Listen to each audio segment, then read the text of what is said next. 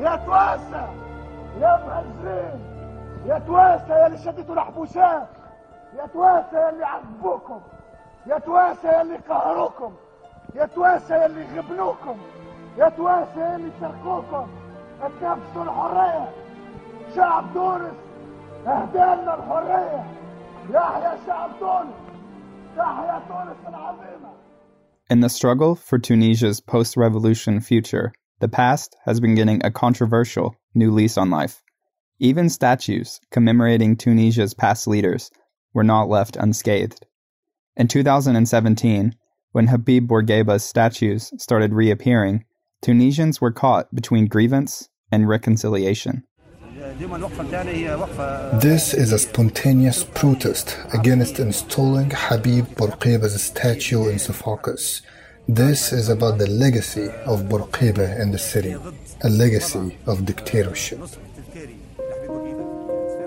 After Ben Ali led a bloodless coup against Bourguiba in 1987, he removed monuments of his charismatic predecessor from public spaces. Ben Ali himself fell in 2011, and Bourguiba's hometown of Monastir became the first to reinstall a Bourguiba statue in early 2016. Soon after, a statue of a hardy Bourguiba, hailing the crowd from atop a stallion, returned to his namesake avenue in Tunis, following a 29-year exile in the suburbs. And other monuments have reappeared along Tunisia's coastal spine. They have been greeted with protests and praise, as Tunisians wrangle afresh with the legacy that casts a long shadow in ongoing political debates. A French author once wrote that the greatness of life lies in dreaming of something while you are young and being able to achieve it when you grow older. And I've always dreamed of liberating my country from the French occupation, an impossible dream given the balance of power. Nevertheless, I achieved it. Many still remember Bourguiba as the supreme combatant in the country's anti-colonial struggle, yet others argue that the 2011 revolution was a rejection of all strongmen in Tunisia's politics, including Bourguiba. As Tunisia struggles with the place of Islam in public life, Bourguiba's vision of aggressively secular modernization, including the repression of Islamists, goes to the heart of some of Tunisia's deepest social fissures.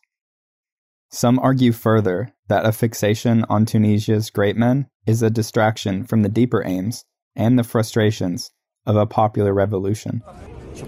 It's a systematic campaign to distract the Tunisian people away from the real challenges, such as economic growth and infrastructure development. In Sidi Bouzid, where a produce peddler's self-immolation sparked the revolution, a statue of his cart was erected in 2011. In a suburb of the port city of Bizerte, a set of statues was installed in 2017 honoring the city's garbage collectors. A commoner statue or a leader's one? Liberation or revolution? Hope or frustration? 10 years in, the Tunisian revolution and these questions are yet to be answered.